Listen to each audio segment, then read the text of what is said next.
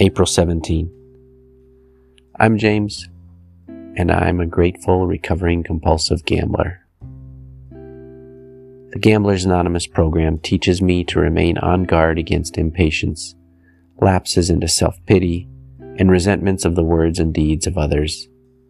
Though I must never forget what it used to be like, neither should I permit myself to take tormenting excursions into the past, merely for the sake of self-indulgent morbidity. Now that I'm alert to the danger signals, I know I'm improving day by day. If a crisis arises or any problem baffles me, do I hold it up to the light of the Serenity Prayer? Today I pray. I pray for perspective as I review the past. May I curb my impulse to upstage and outdo the members of my group by regaling them with the horrors of my addiction.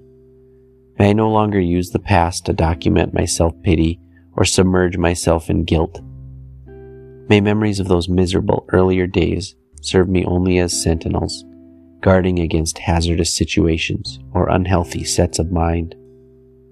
Today I will remember, I cannot change the past,